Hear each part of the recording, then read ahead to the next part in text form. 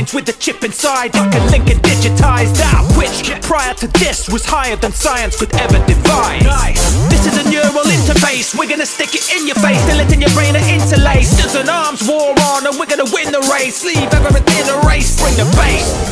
Man and machine. Welcome to Dangerous Minds, where we delve into the minds of biohackers, grinders, and take a closer look at the tech being implanted and developed by this community. Now, this is a special edition of DMP Tonight, as we're sharing a recording of a talk at the last Body Hacking Con this past January. We're sharing this as a recap of great information that was presented, and as a reminder that the same team behind Body Hacks will be putting on another edition of the Body Hacking Con this coming spring, February 2nd through 4th, 2018. In Austin, Texas, for which tickets are on sale now. For more information, go to bodyhackingcon.com. Now, we look forward to seeing you there for the talks and panels or on the expo floor. Right now, all of us at DMP are gearing up for DEF CON here in a couple weeks. Now, the team from Body Hacks will also be there. They have a table at the DEF CON Biohacking Village, so be sure to stop by and say hi. But before we share these special clips with you, we want to thank our sponsor, Dangerous Things, who delivers custom gadgetry for the discerning hacker and biohacker. So check them out at dangerousthings.com.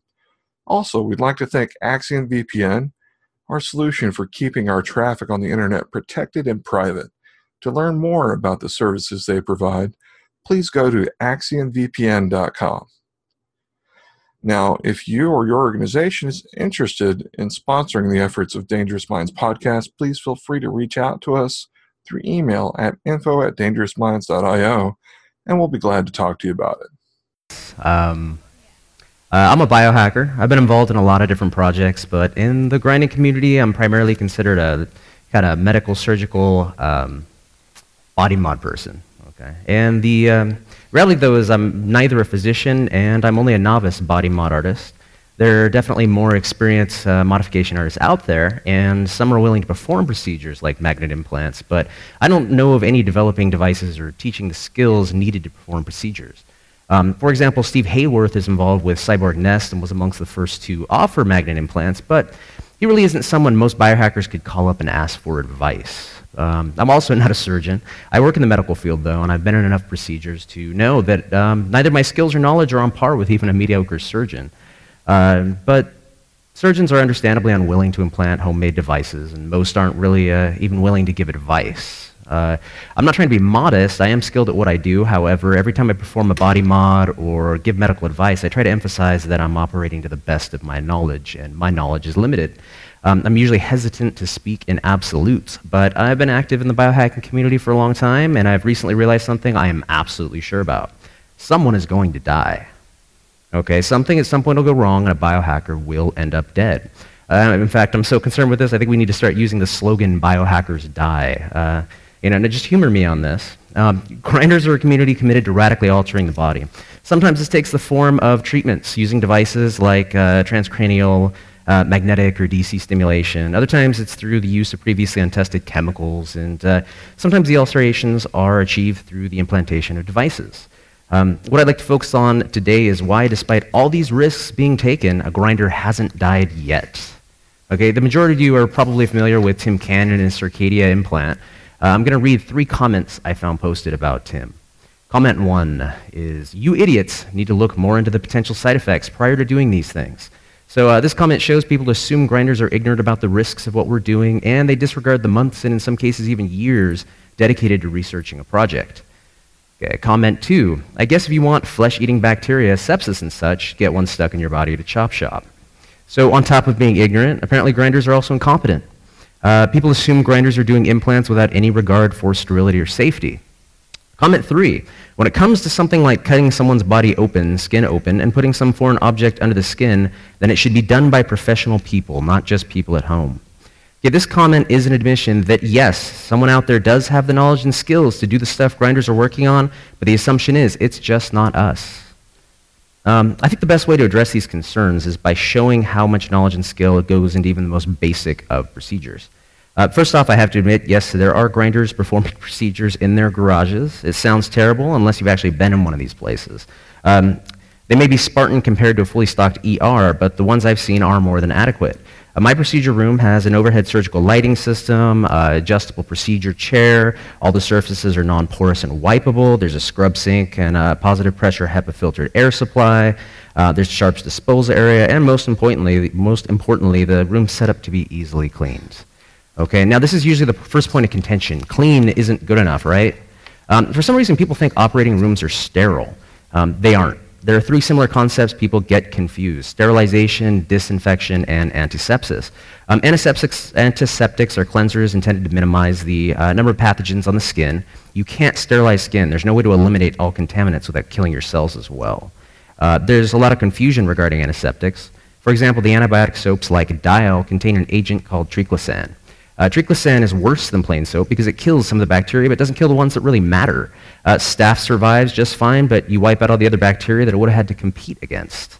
Alcohols also have limited usefulness as it doesn't kill pathogens responsible for diseases like hepatitis and HIV. Most grinders are currently using either a mixture of 70% alcohol with 2% chlorhexidine gluconate or povidone iodine 12%.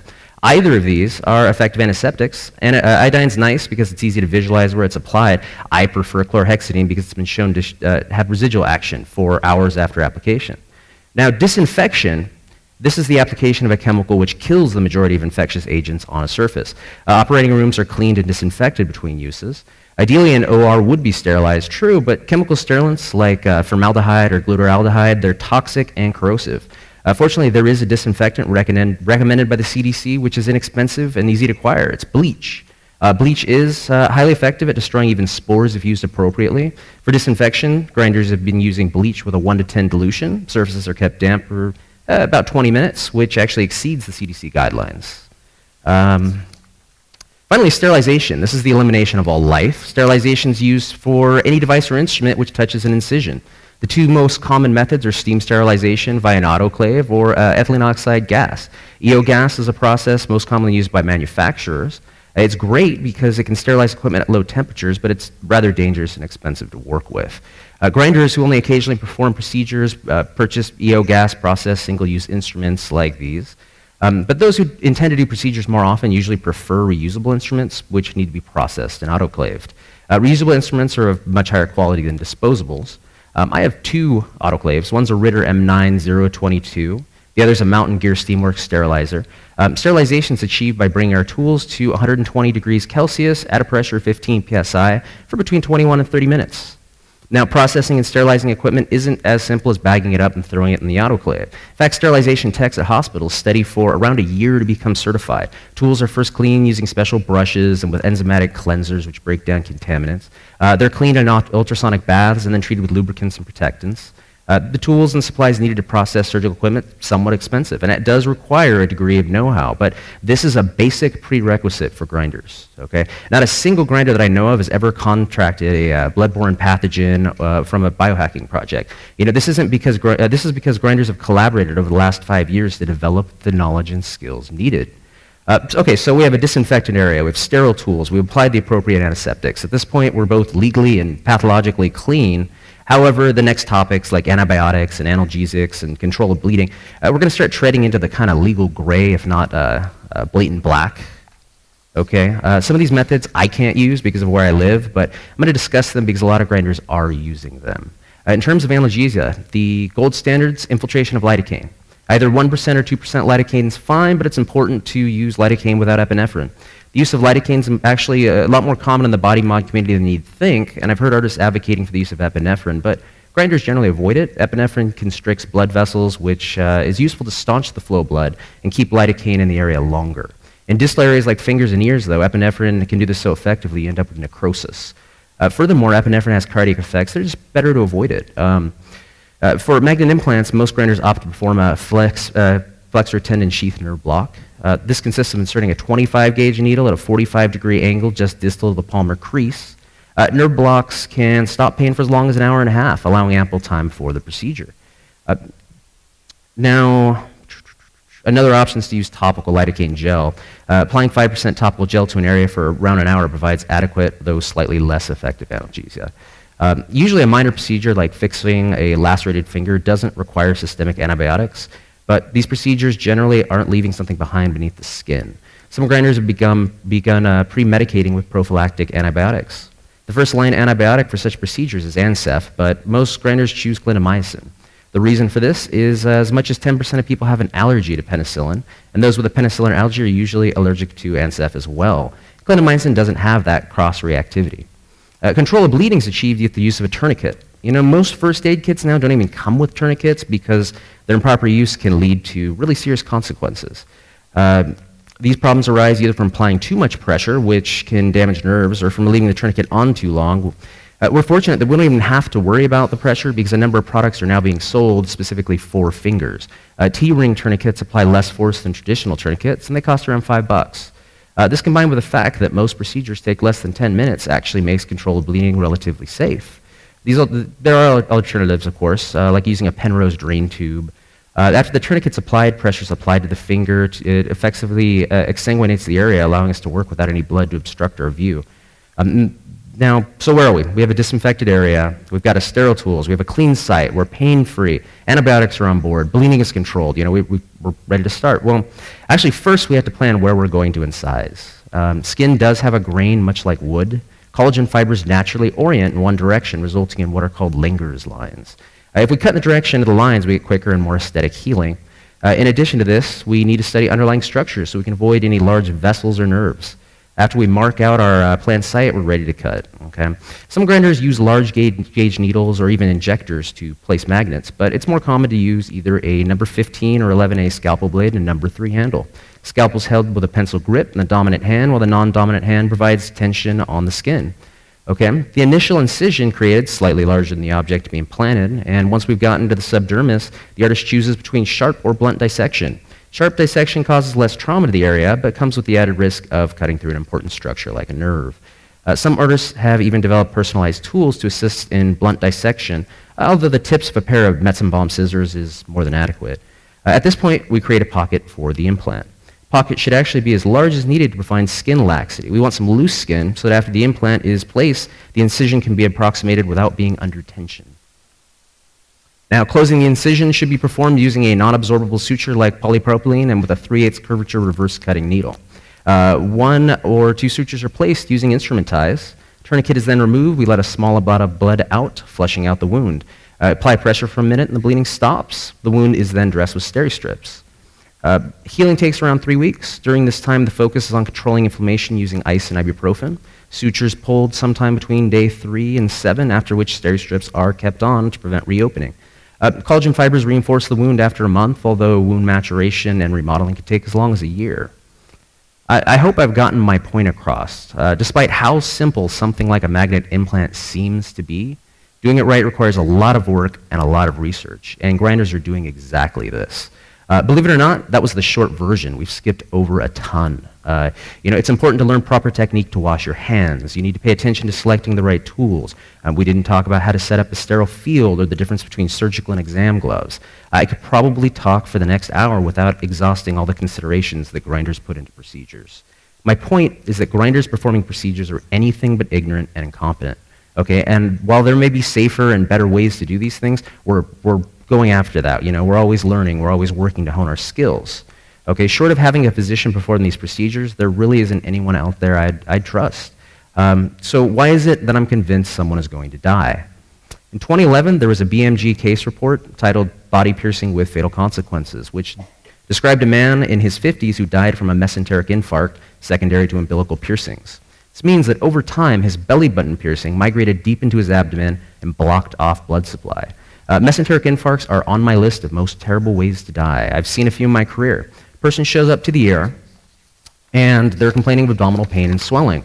When they're opened up for exploratory surgery, the GI tract is found to be gray and dead. There is nothing to do. It's already too late. They close the person up and tell them to say goodbye to their loved ones. The patient usually dies within 24 hours, and you know the end's near because they start vomiting feces. Okay? This wasn't a unique situation either. People do die from body piercings. An ABC article in 2009 reported that a 22-year-old man died from multiple brain abscesses related to an infected tongue piercing. In 2005, a 17-year-old boy from Britain died of septicemia, which was traced to a recent lip piercing. Okay, I'm convinced someone is going to die because between 2 and 4 deaths a year on average in the US occur from shaking vending machines. Okay? Even people who take every precaution and are meticulous about aftercare are taking a risk. A small risk, but nonetheless a risk. And what I'm concerned about is the backlash from that first inevitable death. Okay, the media has been kind to biohackers so far. A lot of what we've been done has been painted in the most complimentary of lights. You know, people have been sticking metal and whatnot through the skin going back to antiquity, but make it a magnet, and suddenly we're innovators who've invented an extra sense. Okay, RFID technology goes back to World War II. The healthcare industry even tried in the early 2000s to use RFIDs to track medical histories. However, biohackers implant them, and the media calls us cyborgs. Okay, everything we do gets sensationalized 100-fold. I've been in an interview and had the journalist ask me the same question in different forms over and over until I finally answered in a way that focused on how risky what we do is. We all know if it bleeds, it leads. And let's be honest, a magnet implant is, if anything, safer than a piercing. We open a small hole with sterile instruments and close it back up. A piercing is intended to remain open and represents a risk of infection even years later. But we've played along with the media in making the procedures we do seem risky. Okay? We've actually been helping to build this narrative, and the higher we build it, the farther we're going to fall when that first death occurs. We already know what they're going to say, don't we? They're going to say that we're too ignorant and we should have all looked into the risks of what we're doing. They're going to say that we'll get sepsis and flesh-eating bacteria and assume we're incompetent. They'll say procedures like this should be left to someone else who has the knowledge and competency to do it right. The nature of sensationalism means no one's going to write about the 20 minutes I just spent talking to you guys about the relative benefits of disinfectants, okay? What we need to do is defang the inevitable now. We need to own it now, okay? And as a society, we already make decisions about which deaths are okay. In the US, there were over 32,000 motor vehicle deaths in 2014, but it would be ridiculous to talk about banning cars or making a 10-mile-per-hour speed limit. We risk death out of necessity. We obviously need cars, right? We're okay with this, but think about cigarettes. The CDC reported over 480,000 deaths as being cigarette-related. People risk death for short-term pleasure, and we're also, for the most part, okay with this. But what are grinders risking death for? I'm not arrogant enough to think that any of my projects are going to make people immortal or cause any positive, sweeping societal changes, but I do believe if these happen, they're going to be because of people like me. You know, they might not even call themselves grinders, but at the very least, they'll be people who share the grinder ethos. We're risking our lives because we hope to create the futures we desire. This is a better reason to die than so Bob can make it to the office on time or to take the edge off at the end of the day, right? Yeah, but being a grinder, I know the risks, and I accept them because I think it's important. I accept that biohackers die. Thank you.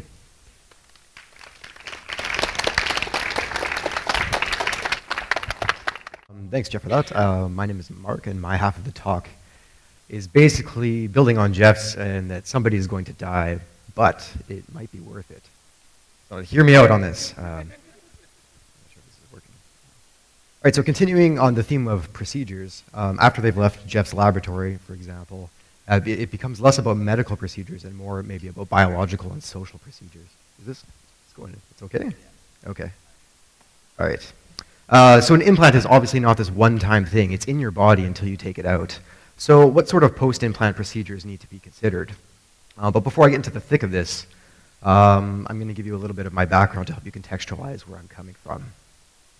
So I have an interdisciplinary academic background in sociology, anthropology, and criminology, specializing in circulations of knowledge and social control. But I'm also a grinder. I don't think I'm a particularly good one, but a couple things that I've worked on are subdermal armor, which I worked on with Jeff, and I'm currently working on a contraption that allows you to adjust your drunkenness immediately. I'm going to talk about these a bit more later, I think. So my latest research interest, back to the academic kind of thing, is on cross-cultural senses, and in particular sensory modification. So when I say I'm going to be talking about post-implantation procedures, I don't just mean the physical and material outcomes, but also some of the social consequences, and they're related, and I think that's why they're important.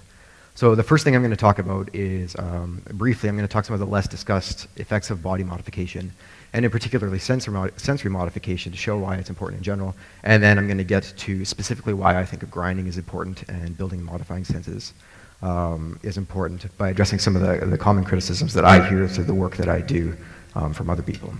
So the first thing, what's the big deal about senses? We all have more or less the same senses, but how they're used and regulated and conceptualized and valued varies historically from culture to culture. So obviously senses are an important aspect of how we develop historically. A couple of quick examples. Canada, where I'm from, largely exists the way it does today because Europeans like the feel of fur. From the 15th to the 17th century, Spain, Portugal, England, and Holland fought wars over spices. In every cinnamon bun is a little trace amount of the blood of the Portuguese. But as we learned in Dune, the spice must flow. So if you want a more recent example of a newly discovered sensory experience that's sweeping the nation, you could think about something like crystal meth, right? That's a battle that's playing out. It's very complicated. So the discovery of things, my point is to sense something is to quickly open up these political disputes that may surround the distribution of what is allowed or considered sensible. So senses are also important to how we organize and are organized in our day-to-day lives. So in this classical sociological study, Pierre Bourdieu, a French guy, examined how people came to distinguish their sensory experiences. Taste develops from infancy, but it happens differently for different people. So for example, which foods are consumed and normalized is largely a function of income, is what he found in the 80s in France. So low income means less expensive food out of necessity, but this is also accompanied by a culture of how to present and eat that food. So as a result, people who grow up in lower income homes are unlikely to know how to act like a rich person. And likewise, a rich person is likely going to have difficulty fitting in with the common people as a result. So the upper class see the lower class as culturally naive, and the lower class see the upper class as pretentious. So taste, his point is that it's largely unintentionally learned behavior that seems natural to the taster. Perhaps you felt this awkwardness when making cultural missteps while traveling. Obviously, Pierre Bourdieu was a French guy, and so they have like this deep-seated hatred between classes that's a lot more apparent than it is here. I think I'm not from here, so maybe I shouldn't say that, but I mean, they did have almost a revolution like 40 years ago. But anyways,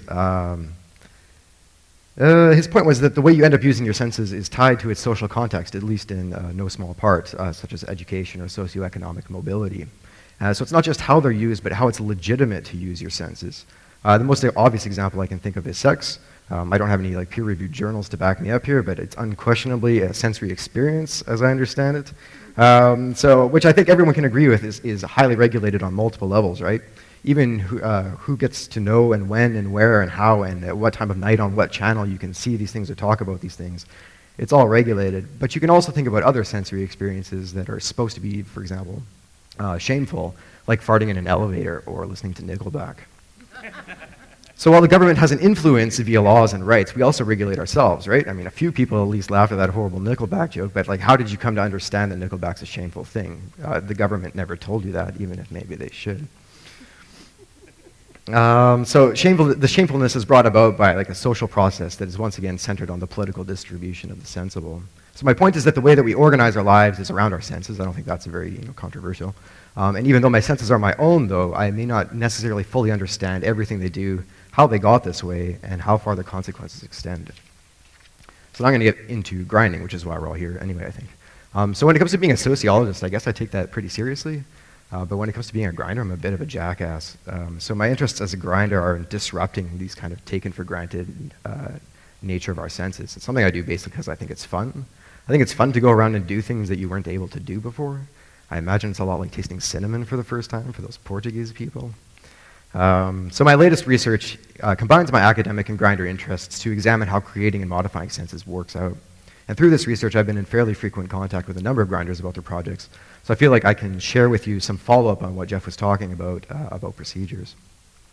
And hopefully suggest why grinding to find senses is important, even if no wars have been fought over tiny magnets yet. So I want to point out a couple quick things. First of all, I don't make any money off this, so I'm going to address a couple criticisms that I commonly hear about grinders or grinding, and I think it's going to be an honest appraisal based on my own experiences, but also as well as things I've learned from other grinders. I definitely don't speak for grinders, though. I'm giving you my opinion, which is informed by things I've heard from them. This doesn't mean they're going to agree with me. So the first main complaint that I often hear when I present the sort of research that I do is that implants seem kind of extreme for not much gain.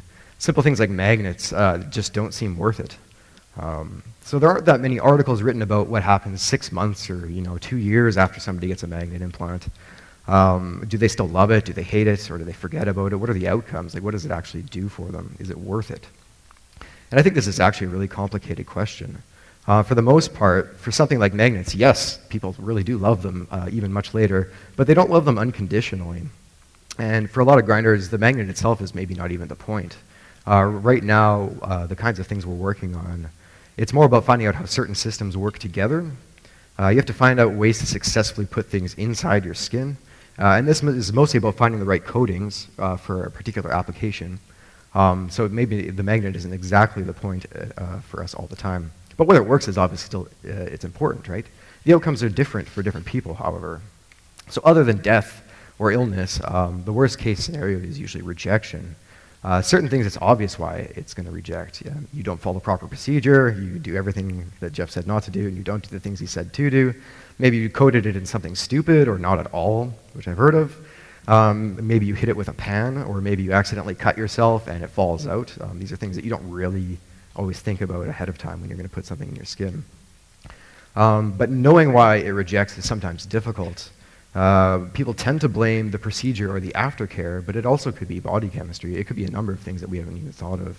I have a friend who can't wear a wristwatch because the acidity of his skin or his sweat just corrodes it immediately. And he can watch that happen, but if it's implanted inside you, you can't watch it happen, so that makes it quite a bit difficult. And as a result, if you want to diagnose a new coating, you have to put it in, wait a few days, cut it out, look at it, put another one in, wait a few weeks, and so on, building it up. So even if it doesn't reject, however, we still have to figure out like a maximum placement for the greatest efficacy. If you take the placement of magnets, for example, it actually comes down to, I think, a decision between discoverability versus annoyance. So the most common spot to put a magnet is in your non-dominant hand, on your third finger on the outside, and some people on the inside is also kind of common. And you put it there because it's out of the way. You can still grab things. You can go about your day and do most of your common tasks without it getting in the way. And I have one there, and I like it there.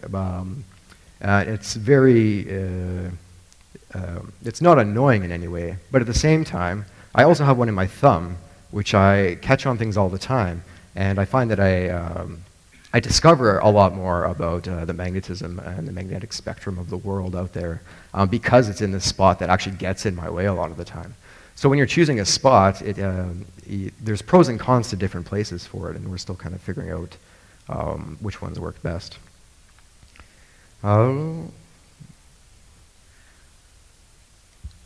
also I know some people that have put magnets in their bodies and lost them. They can't find them, and they want to take them out, and they cut themselves open, and they're looking around, and so like you can forget about it, and actually it forgets about you too. These things are difficult to predict. I've seen people with sausage fingers where they implant a magnet, and it's still sticking out 1/4 of an inch, and it gets in their way, and they play with it, and it starts to feel like it's bruised. For other people, they put a magnet in, and you can barely tell that they even have one, and you really don't know until you try. Sometimes it hurts, like if I catch my thumb one while if a zipper gets caught, it's painful like very briefly, but I don't think it's a big deal. It passes just as quickly as it comes, and it's really not that bad. I'm still actually talking about like really tiny things in the body. I'm using examples of magnets because they're the most common thing. But if we're going to end up going full cyborg, as some people want, what about larger things that you put in your body? This was partially the reason that Jeff and I built the subdermal body armors to test how much abuse the body can take when you put an implant in under ideal conditions. So we made a number of prototypes, and we settled on putting a non-Newtonian sponge core sealed in Pharmed BPT tubing.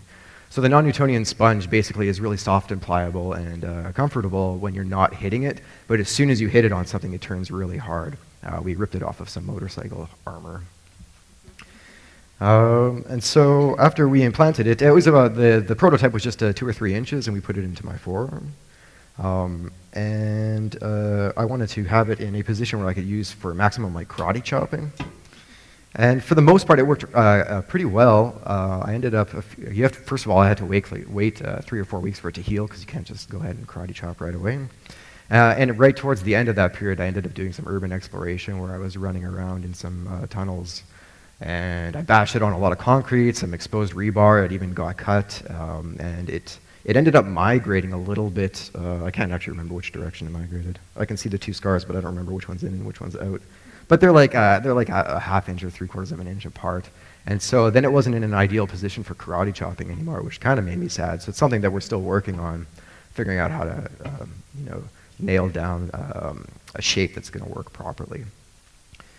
But ultimately, this affected the final testing when I karate chopped some bricks, and direct hits worked really well. They didn't hurt at all. I thought it was actually pretty cool. I thought it wasn't going to work. It was kind of just for a laugh, but that was pretty cool. I'm going to work on it some more, I think. But if you hit it indirectly, there was a pretty sharp pinching pain. So yeah, we need to work on a way to hold things together. So whether people like their implants, my point is that after a period of time, it really depends on their placement and how it works out for your individual situation. And that brings me to my second criticism of grinders, which is quite a bit more abstract. And it's that they haven't really come up with much that's new. Magnets and RFIDs have been around for a really long time, and there's been a couple really cool things, particularly by Grindhouse, that have come up. But for the most part, it's taking a long time to get things out. So why is this so hard? In addition to the fact that we're still figuring out these systems, it's really difficult to fully appreciate their potential, I think. So if you take magnets again, since they're the most popular sensory mod, you do get an almost immediate sense of electromagnetic fields that it's quite rewarding and it feels good. But what use is it beyond feeling good or picking up tiny screws or winning bar bets? Well, for a lot of grinders, that's totally worth it right there already, myself included.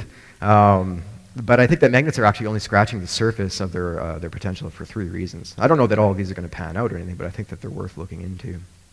So the first reason that we're only scratching the surface is that we just don't have enough practice yet. Colin Blakemore of Cambridge University did this experiment where he raised kittens in cylinders. And in the different cylinders, he had painted on different patterns. And so one kitten was raised in a cylinder that had only horizontal lines in it, and one was raised with only vertical lines. And then he would let them out and he would play with them. And if he held a stick vertically, the vertical striped cat would play with it. And if he held it horizontally, the horizontal cat would play with it. But the other cat, the one that wasn't the right orientation, would, quote, look about vacantly. So there's similar, though inconclusive, evidence for magnet implants. Some people that I talk to say that everything feels the same. But others have a number of ways of describing how their magnets work for them. So one person who had his implants he had a particularly strong magnet implanted like 5 or 6 years ago, so quite a bit before most people, especially myself. He had a lot of ways of describing the way magnetic fields can feel. He talked about screaming cables, fuzzy bubbles, wires that whisper, or leaky wires. Eventually, he just ran out of adjectives and started making noises for things that felt different ways, like whoop and shk. He's like, that feels like that. And it was pretty interesting. So like kittens, maybe we're just not exposed to these new patterns in a way that we can make them sensible yet. And it's just going to take time. The second reason I think we might be only scratching the surface is that our senses are possibly limited by our language. And this has real consequences. So I don't know if you've heard of the Sapir-Whorf hypothesis. It was a semi-popular, exaggerated plotline of the current blockbuster movie Arrival. And basically what it states is that the structure of language determines or greatly influences our behavior. So for example, there's a study published by the National Academy of Sciences that showed that there are 2 words in Russian for different shades of blue where English only has 1 word for it, and that Russian speakers are faster at discriminating between these 2 shades than English speakers are. So it seems that words can prime parts of the brain to work better. So how might words affect grinding out a new sense? Well, how are senses limited by language is the question. It's a difficult question. That's why this is kind of disputed or controversial. One thing you think about is how many senses do you have? A lot of people say that they have 5 senses, and this goes back to Aristotle, or if you want to be really accurate, it goes back to Heraclitus. But it doesn't matter because Aristotle made it popular. So he, basically his system is that you have a dedicated receptor for each sense, so you see with your eyes and hear with your ears and so on. But even by that definition, you would also have proprioception or a vestibular sense, and some people would even argue for a vomeronasal sense, that you smell pheromones. Now the difficulty with that is that because it produces no conscious reaction, people don't know whether it works or how exactly it would work in a human. Beyond that, the sense of touch involves different receptors for pain, cold, heat, and pressure. So is that one sense of 4 sense. Other senses work together, like your sight, like sound, like touch and sound at a loud concert. And sometimes they contradict each other, like sound and sight in the McGurk effect. I don't know if you're familiar with the McGurk effect. We should definitely look it up on YouTube because it's a really trippy way of ruining your oral sense with your visual sense, and they contradict. So you can't even really separate them sometimes. So what is a sense? It's not really a settled idea. And so our language about what we're actually trying to do or how we think about it might be holding us back. To kind of drive this point a bit further, consider a trickier kind of sense maybe. Once you get out of this five sense, that you have five senses, think about your sense of time. How do you make sense of time on a sensory level? Certainly your body has all sorts of reactions to the cycle of the sun, like production levels of vasoactive intestinal peptides. But how does your language affect your understanding of it? In some cultures, instead of having a past, present, future orientation that they talk about, they conceive of time as an oscillating opposite. So you have day and night, but you also have now and not now instead of past, present, future. So recently I was reading some ethnographic research published by the University of California Press. And it really showed that this can have like some huge consequences. The study was about this crisis and the rising suicide rates of the Inuit of Baffin Island. And the government was throwing tons of money at it, trying to tell them, you know, you have this promising future, don't, and, you know, trying to work people towards that kind of response. And it didn't work at all. Because in that culture, they don't conceive of the future in the same way. They see it as now or not now. So they don't have a future like we see it, and using those words actually, or not being able to use those words, completely affects the way that you think about time. So if we're trying to figure out new senses and how they work with existing senses, or how their outcomes might take a while, this might be, this might be a long time and might take a lot of experimentation. We shouldn't assume that we all experience senses in the same way. The final reason I think we might be only scratching the surface of senses is something called the cognitive penetration theory. And this goes back to research that was done in the 40s, and I think the most recently I've seen it reproduced is in 2007. It's also fairly unsettled, though, because it's really trippy. So the cognitive penetration theory states that one's perceptual experience and the content of those perceptual experiences are influenced by your thoughts, beliefs, desires, and other states of the cognitive system. So, for example, one of the types of research that comes out of the Center for the Study of Perceptual Experience at the University of Glasgow talks about this experiment where they take paper that is bright orange, and then they cut it into a number of shapes. And some of those shapes are things that we commonly associate with red, like an apple or lips, or a heart, like, you know, that stereotypical heart. And then they would have a screen that would go up behind the test subject, or in front of the test subject, sorry, and it has a dial that goes from yellow to red. And remember, the paper is orange. And so they're instructed to hold an object in front of the subject, and then they have to turn the dial until it's indistinguishable between the two colors. And when they would hold up an object that's traditionally red, even though it's completely orange, the person turns the dial until the back of the screen is red, and they say it's indistinguishable. Now, the thing that sucks about this is that once you know about it, it doesn't work. Right? So I've just ruined it for all of you. I never get to try this experiment. And that's why it's kind of controversial, because you can set these things up in a laboratory, but you can't really test their effects very easily. You can't set up an experiment in the real world for these things. But if we come to learn about how we experience the world in these kinds of ways, it actually really throws a lot of stuff off. And it kind of goes back to what I was saying about that French guy, Pierre Bourdieu, that your social experience really affect how your senses work. You might even think about tasting expensive wine being a good example. They've done a lot of studies on people being primed for that to taste better. And also I can give you like an anecdotal evidence. When I got my first magnet, I was actually, unlike a lot of grinders, very patient, and I didn't use it. I waited for it to heal, and then one day I woke up and I thought to myself, today I bet my nerves have healed, I'm going to see. And so I had a fan beside my bed, and I turned it around so it would blow the other way. And I turned it on, and for some reason I retracted all my other fingers, and I only held the magnet finger up as if these were going to interfere somehow. I had just woken up, so give me a break. But so I held the one finger up, and I felt a breeze, and I was like, oh, I only feel the breeze. I guess it hasn't healed enough yet. And then I realized, well, why am I holding my other fingers? And there was no breeze on the other fingers. So I was kind of cognitively primed to think that I was going to feel a breeze, but that was actually the magnet vibrating. But that's how my mind initially interpreted it. So having looked at some of these biological, material, and social processes of post-implantation, I return to the question, is grinding worth it? Well, I guess that really depends on worth it to whom. To die, I probably don't think so. Other people definitely disagree. They think it's a very important thing to do. And I've only really talked about magnets, but this applies to any other sense that we're currently developing. We have to get over the things we already know to find ways to know things that we didn't know were knowable. So, I mean, that's what we're up against, right? It's not, if you could even understand that sentence, you're like halfway there probably, because I don't, and I wrote it, so. So someone's going to die, but I actually think it's important. I don't think it's important enough to encourage people to get involved, but I do encourage people to support it, at least. Enough people died for cinnamon, I guess, so I mean, was that worth it? I don't know, really. So the distribution of the sense is ultimately a political question, and so for it to be undertaken by grinders as opposed to private industry, like what Cory Doctorow was talking about, I think is really important. It's fun to engage in something that hasn't been overtaken by regulation as well. So yes, you can die from it, but yes, you could also die from over-regulation, right? If you live to 100 by regulating every aspect of your life to avoid risk, I mean, that to me is like a messed up sense of time, you could put it.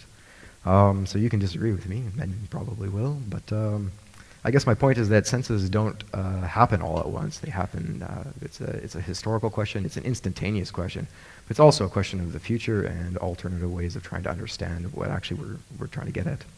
And I didn't even get into any evolutionary stuff either, so about how senses developed. So it's actually really, really complicated, and that's why I'm so excited about it. That's all I have to say about that. We're going to take some questions if Jeff wants to come back up. Right. So, what do you think of that? Thanks, Bird. Yes. So, as we kind of hijack these senses and that kind of create secondary, tertiary senses of what we have, Right. do you believe, or what are your thoughts on future generations already having these established after we've taken, I guess, control over them through implantation and that kind of thing? Yeah, I mean, I'm going to have to give the same answer that Cory Doctorow gave, that when predicting the future is a tricky business. Who knows what's going to happen? And like everything I mentioned, it may not pan out at all, and nobody's going to care. And we'll get magnets and we'll do bar tricks, and that's where it ends. I don't think so, though. Who knows? Because think about things. If you don't think about your senses as actual physical things, if you think about them more as a relationship to the world, and you think about the problems that you have now that are insensible, things you can't make sense of. So if you wanted to sense, like, a really practical example would be like carbon dioxide leak. You can't feel that, but that's something that threatens you because you live in a confined space. Maybe. I had another example, but I've now forgotten. To plug dangerous things, their Vivo key that's coming out, a sense of digital identity. Once you start thinking about relationships to how you understand the world as a sense instead of appendages, it actually opens up a lot of possibility for when you're thinking about sensory modification in future projects. So the Vivo key, if anybody doesn't know, it's like an encrypted, implantable. I don't even really know how to describe it. Can anybody do a better job than me? It's anybody? Yeah, it's a two-factor authentication key that you implant, and it basically secures your digital self in your physical self in a way that fingerprints can't, or even optical scans can't. So I think that's really promising and exciting. It's like a really excellent practical example that's actually coming out soon.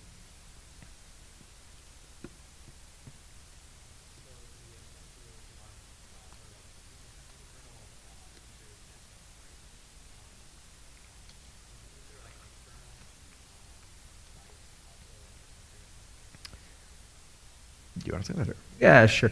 Okay, well, yes, and Oh, sorry. Yeah, he was saying, would we consider, externals like wearables to be, the equivalent in terms of being like a enhancement of sensation, right? Did I get that right? Okay, yeah. I really, that's the thing is, that's kind of a weird thing in grinding because there's, we always kind of try to jump to the solution of putting it in your body just because that's, that's why we do it. But no, I mean, that's actually the reason why I think that magnets and RFIDs are kind of so popular and, a lot of the other stuff hasn't taken off as much is because of the fact that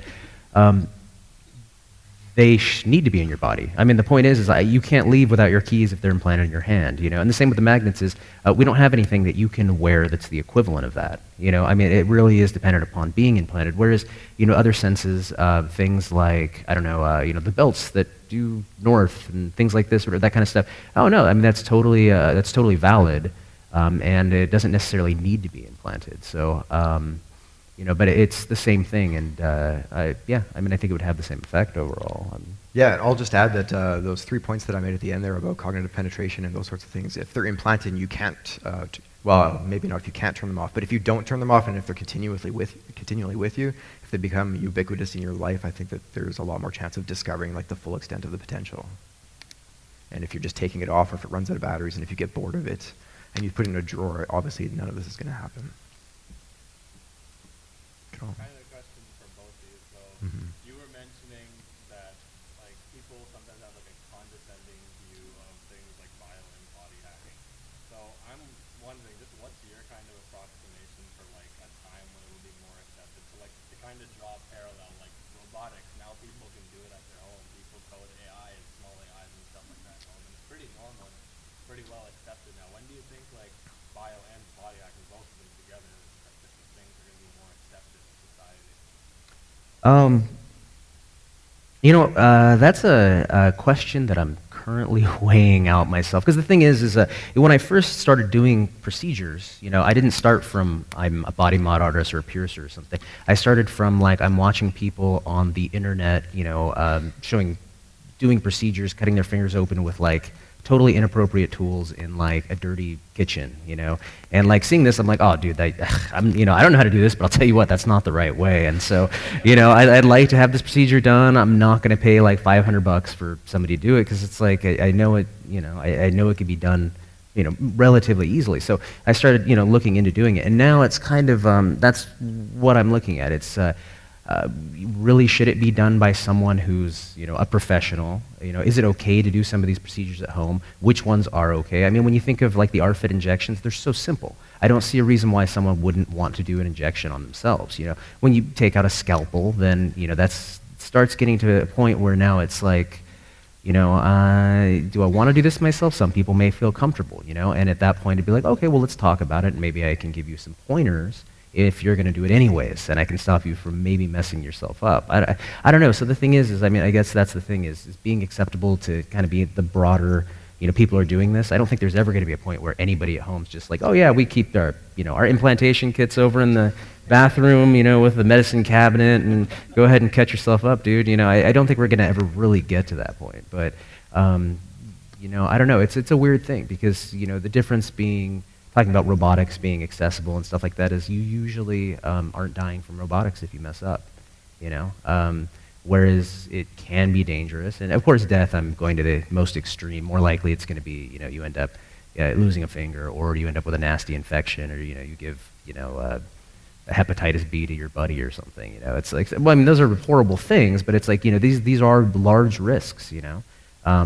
So, I mean, it's kind of, I'm still kind of weighing that out, should it be exclusively people who are professionals and trained and really know what they're doing, or is it okay to work on yourself? I don't know. I mean, I started as a schmo who didn't know anything, and I do a lot of procedures now, so I don't know. I mean, like, if I hadn't, gone on the route to try to do it, but I don't know, what's the normal pathway to get there, before you are okay to do it? I mean, I don't know.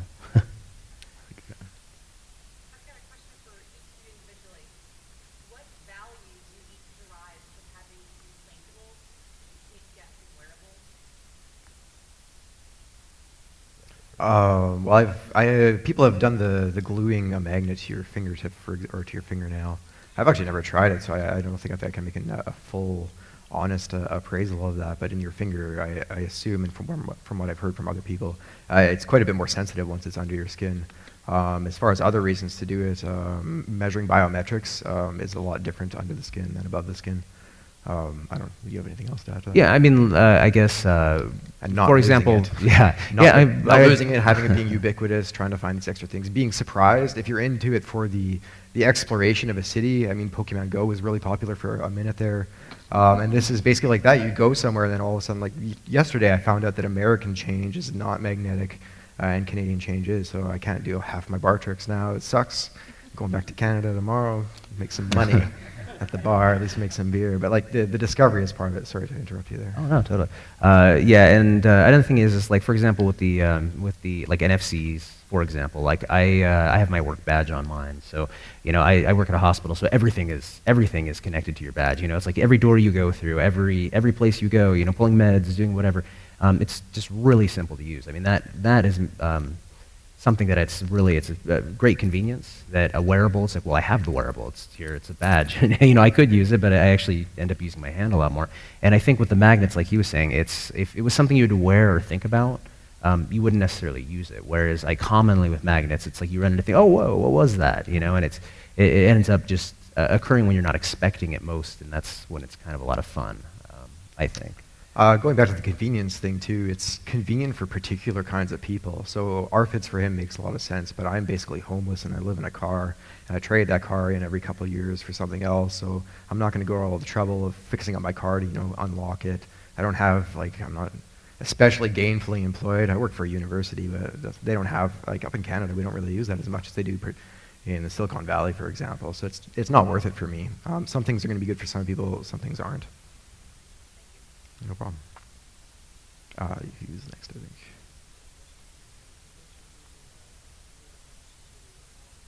Mm-hmm. Oh, actually, I was using a default solution. It's usually 70% alcohol, I believe. It's 70% alcohol with, actually, I'd have it in my notes. Those are mine. Sorry, your notes, yeah. I think it was 2% chlorhexidine gluconate. Let me double check.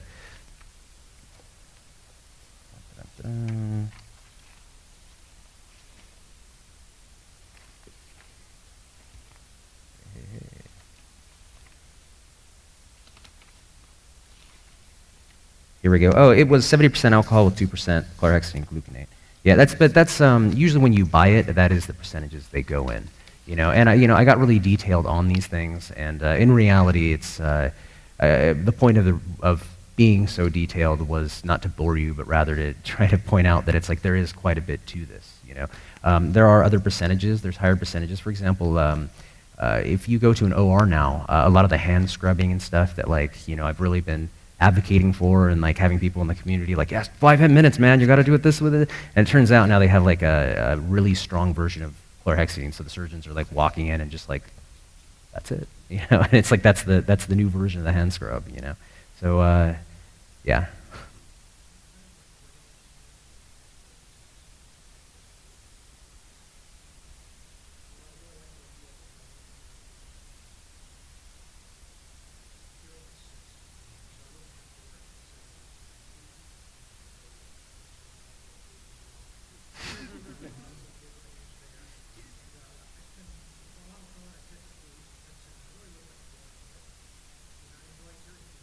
Mm-hmm.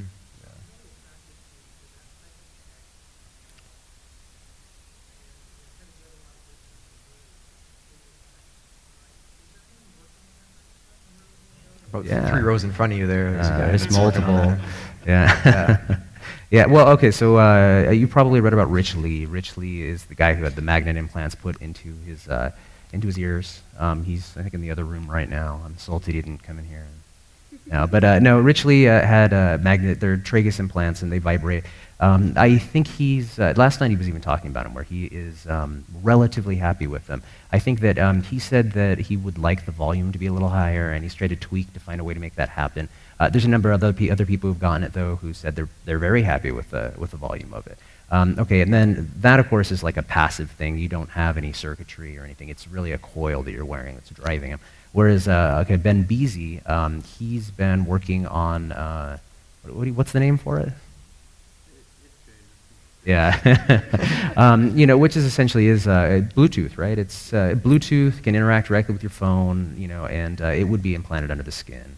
It's, you know, rechargeable through the skin using induction charging and all that fun. So now in terms of the bone conduction, that one's the kind of weird point on it, and this is where as I'm like, you know, building up my space and I'm like doing more projects, you know, I'm trying to figure out where I want to draw the line, you know, because you know, anything under the skin doing subdermal stuff, it's like, oh, it's relatively easy, you know. When you start talking about getting into bone, though, that's where I'm kind of, do I want to cross this line? Because it's not a normal, generally, endeavor you do with piercing, and the risks are entirely different, and you start going up there. So, you know, while Ben's, you know, it actually would vibrate even through the skin if you held it up, as opposed to being whatever, and you're getting the same result as bone conduction would be, but it's not going to be the same as if you actually had a, what are they called? basically the hearing aid thing with the bone conduction system that sits outside. I forget the name off the top of my head, but I mean that actually is drilled. Yeah, cochlear implant is what I'm thinking of, and yeah, I mean that's actually is directly into bone, and it comes with certain risks, you know. And I personally wouldn't feel comfortable drilling into someone's head like that, you know. I think that's usually proprietary stuff too. Yeah. From what I've heard.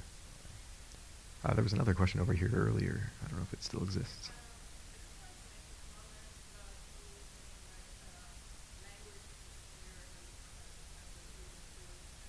True. Mm-hmm.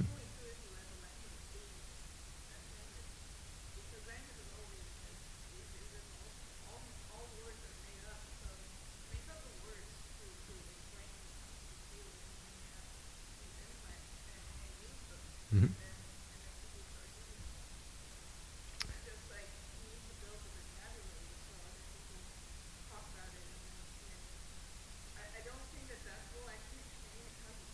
Mm-hmm.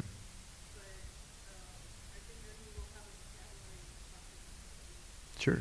Yeah, and that's largely what the government tried to do in that case that I was talking about with the suicide on Baffin Island. But at the same time, you can think about. I try to imagine a world where the time is considered as now or not now. I find that incredibly difficult to conceive of a world where there's no future because I haven't thought of it yet. And it's really difficult to change the way you think about things that have been normalized in your body. Mm-hmm. Pardon me?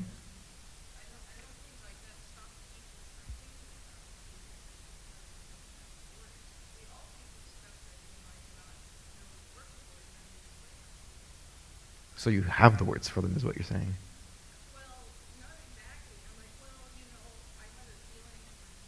Mm-hmm. Right.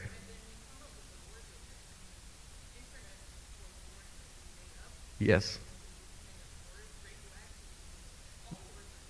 Mm-hmm.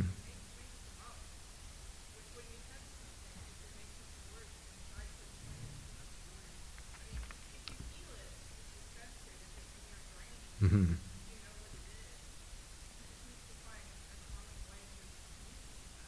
I agree that it sounds that it should be that simple, but in practice, from decades of cognitive linguistic anthropology, it's hard.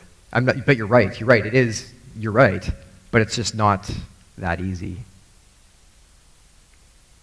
according to the literature. And it is controversial. And I'm not a linguistic anthropologist, so I'm not going to argue because I have no idea.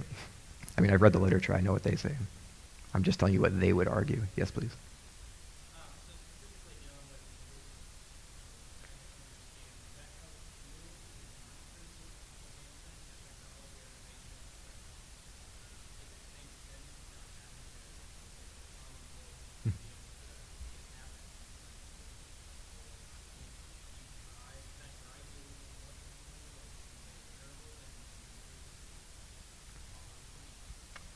No, really, I'm interested in the implants.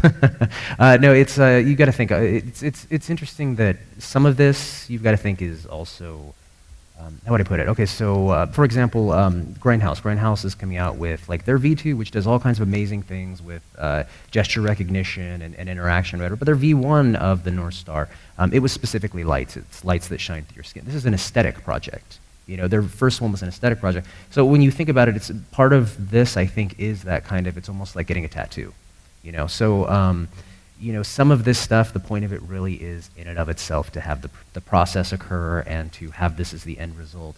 You know, for some people, it's going to be the end result is trying to gain an ability. The end result's going to be trying to, you know, achieve these senses, and it doesn't really matter how. For other people, it's, you know, I like this process, and I'm doing this thing. So, you know, it's, yeah, I agree, they do have, I mean, you could probably make something like a ring that vibrates using a vibration motor and tie it into devices, and you'd get, you know, a very similar effect. You could definitely have some system to do that. I'm not saying that that wouldn't be useful. I'm not saying that it's not something worth pursuing for someone, but it's just not the direction, like, I'm personally, I'm not looking for a simpler way to do this. It's like, you know, I'm interested in kind of the biohack can we integrate technology into the body type of solution. You know, there are other ways. For example, on the other hand, apparently Disney is patenting this thing. I don't know how it works at all, magic, Disney magic. But you can touch something, and then by sending electricity through it, they can make you feel different things, even though the actual surface is flat. And so if something like that comes out, yeah, it completely undermines a lot of projects, and you wouldn't need to cut yourself open, and that's awesome. That's great. I mean, if something better comes out, then use that. If you don't have to cut yourself open, don't cut yourself open. That'd be great.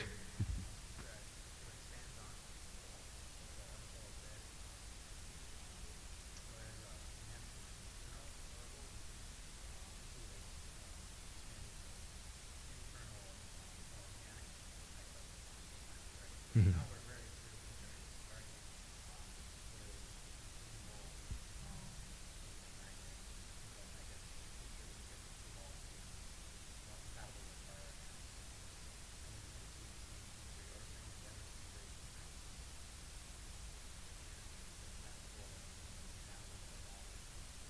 Yeah, well, okay, so a lot of the stuff that we've been working on is stepping stones, you know. So you think about the magnets, like he was saying, a lot of it is that we're actually working on biocompatible coatings and, you know, having a slew of biocompatible coatings that work with different devices.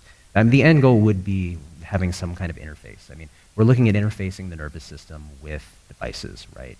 And, you know, really something like going through the head, EEG work and such, it's relatively limited because of how much noise you have compared to trying to isolate signals and whatnot. But peripheral nervous system is relatively simple. And, you know, things like, what was his name? You know who I'm thinking of, who, he had the implant. Warwick? Yeah, I'm thinking of Warwick. You know, things like Warwick going to the, what was it, the ulnar? I don't know, I'm going off the top of my head. But, you know, and being able to interface with the nervous system, essentially. This is kind of the direction we're moving towards, right? So although, you know, magnets, they're, you know, it's a novelty, right? But I think that you're not going to be able to find, if you could find a way to interface with your nervous system without actually having an implant or something, that's great. I don't personally see that happening. So part of what we're doing is just kind of building up all of our techniques and building up our knowledge base in order to have these larger projects that really will make a difference. Because, I mean, really magnets and ARFIDs are not, it's not an amazing thing. It's not like it's really going to have some, once again, huge sweeping social change, you know. But once you get to something where you're actually having direct nervous system interface with computers, that's a whole different thing. And who's going to work on it is the question, because you know, you don't have Google working on a project like this because the liability associated with doing these types of procedures. You know, Google's not going to drill into someone's head and start putting in implants. You know, I mean, there's just so much here. The entire the way the medical system works is, you know, we don't. Our medical system in the U.S. Has no interest in making people better, okay? Because, you know, any procedure comes with risk, and they weigh out the amount of risk versus the amount of benefit in terms of maintaining someone at what's considered a baseline human, right? So, you know, they're not going to prescribe you modafinil because you want to be smarter, because there's a risk. Dude, you could die. I'm not going to risk my license prescribing you this crap so that you can stay up and, you know, write an extra, you know, study more for your test or whatever, you know. It's really, they cut it off at that line where we're trying to maintain you as standard human. Whereas with grinders trying to push past that and willing to take on the risk, I think really that's what we need in order to get there. You know, there's just the way the system is built, corporations and such, they're blocked from kind of pursuing this, I think. I don't know if that makes sense.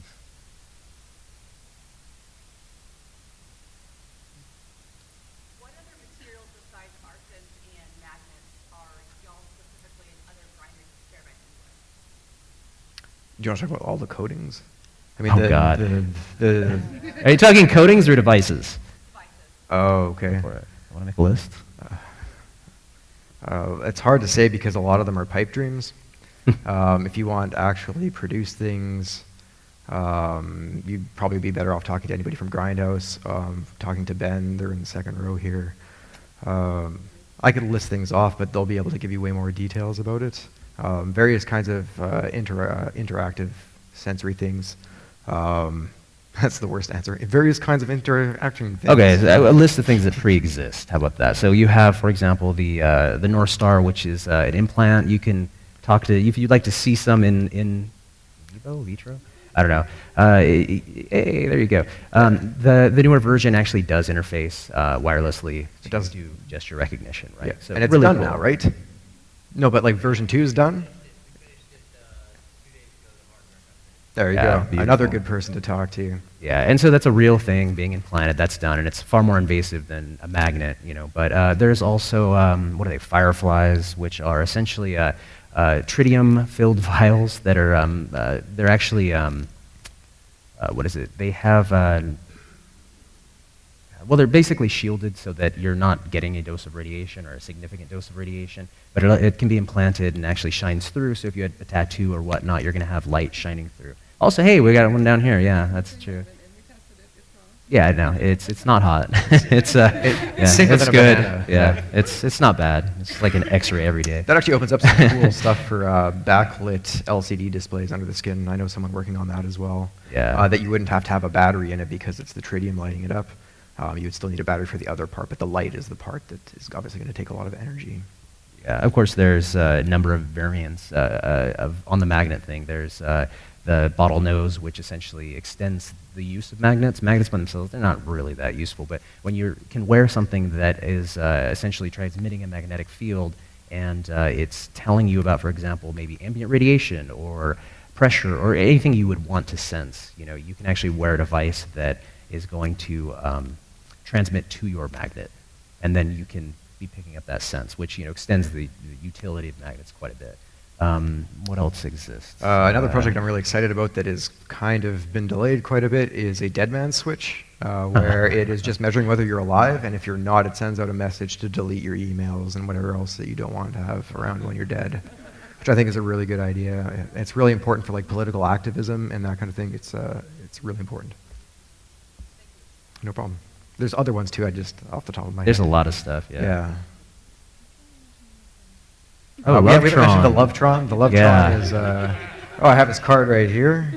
It's from Rich Lee. He is the CEO of Cyborgasmics, and it's an implantable vibration device. Yeah. Oh yeah, and Ben also had a big part in that. So don't forget Ben. Sorry, Ben. I was just reading the card. I forgot.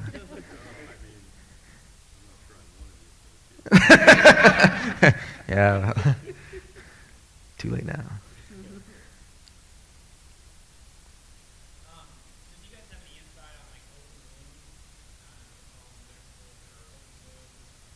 Like transdermals?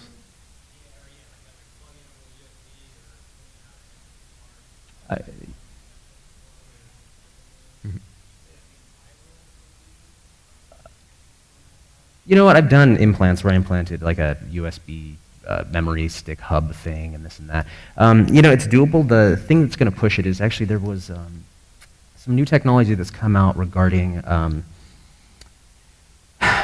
what is it called? Essentially, prosthetics, right? Most prosthetics kind of suck to wear because of the way it interfaces with your leg or whatever you're wearing. And they've come up with a new design that passes through the skin and can be bound directly to bone. And it's kind of like a porous titanium with, I don't remember off the top of my head the material, but it's coated with a material essentially that a bone can interweave with, arteries and whatnot can move in. And actually it's good enough that you can pass it through the skin, and the skin will bond in that area to where you no longer have this being a risk of infection. So you have people that are, significantly better results from their prosthetics because it's like an extension of them, And based off of this, it's the same concept. If you wanted something that actually is going to be transdermal, you wanted something to be able to, hey, look, I'm going to plug into myself and do this and this, it's doable. There's a guy, he actually spoke here last year. It's, I don't remember his real name, but it's Chironex.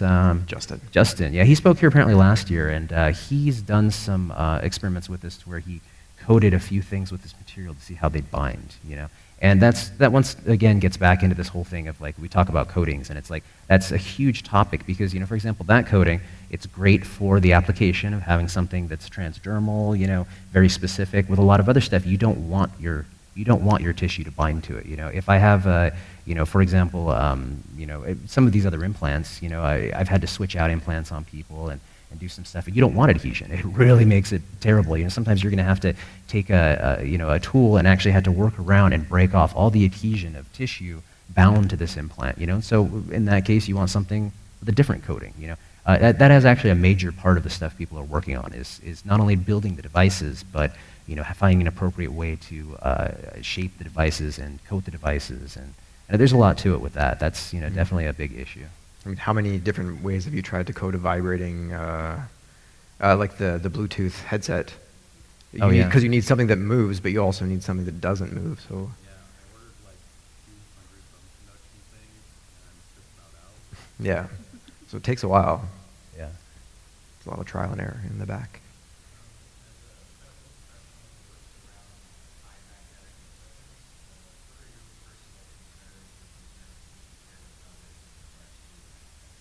Oh, so you're thinking like MRIs. Yeah. Okay, I went into an MRI with an M31.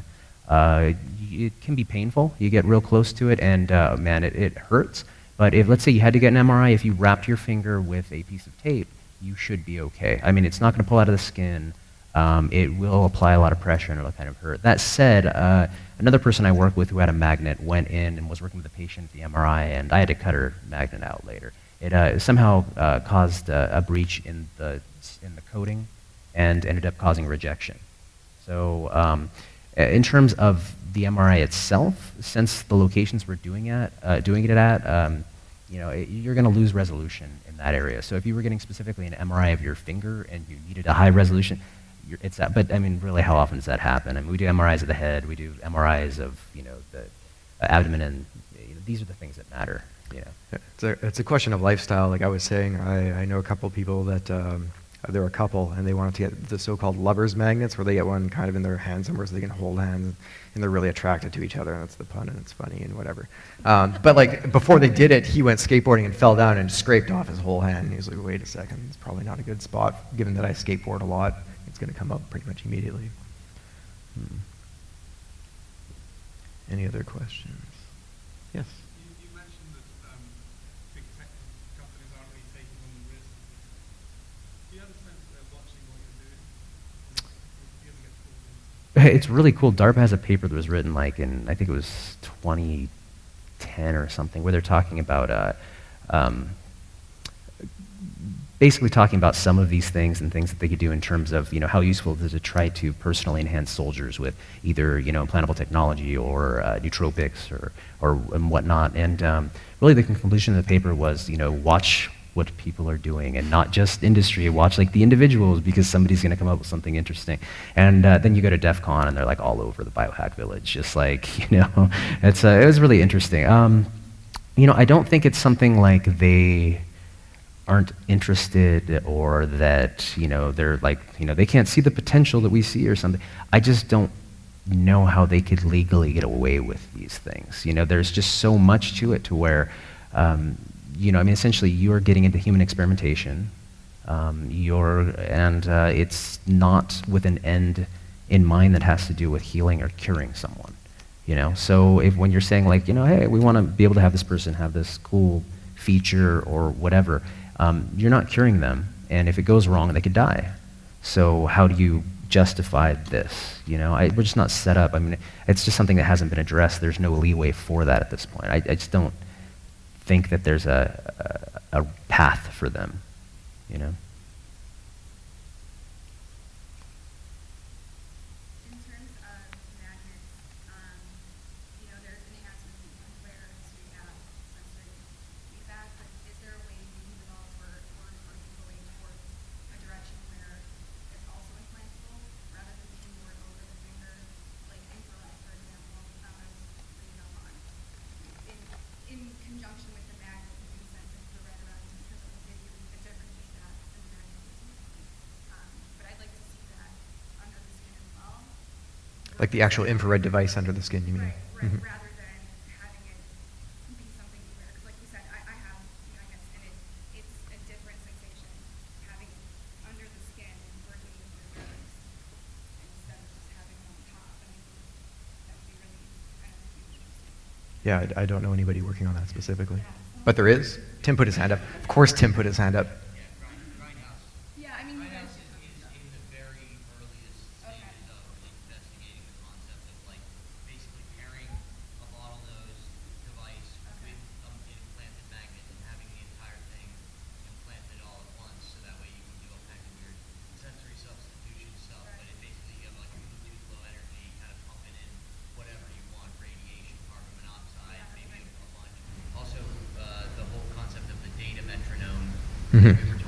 Right.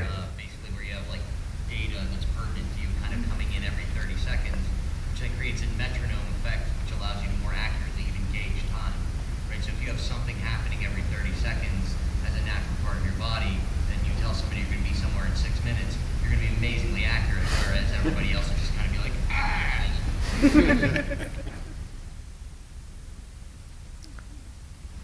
Any other questions?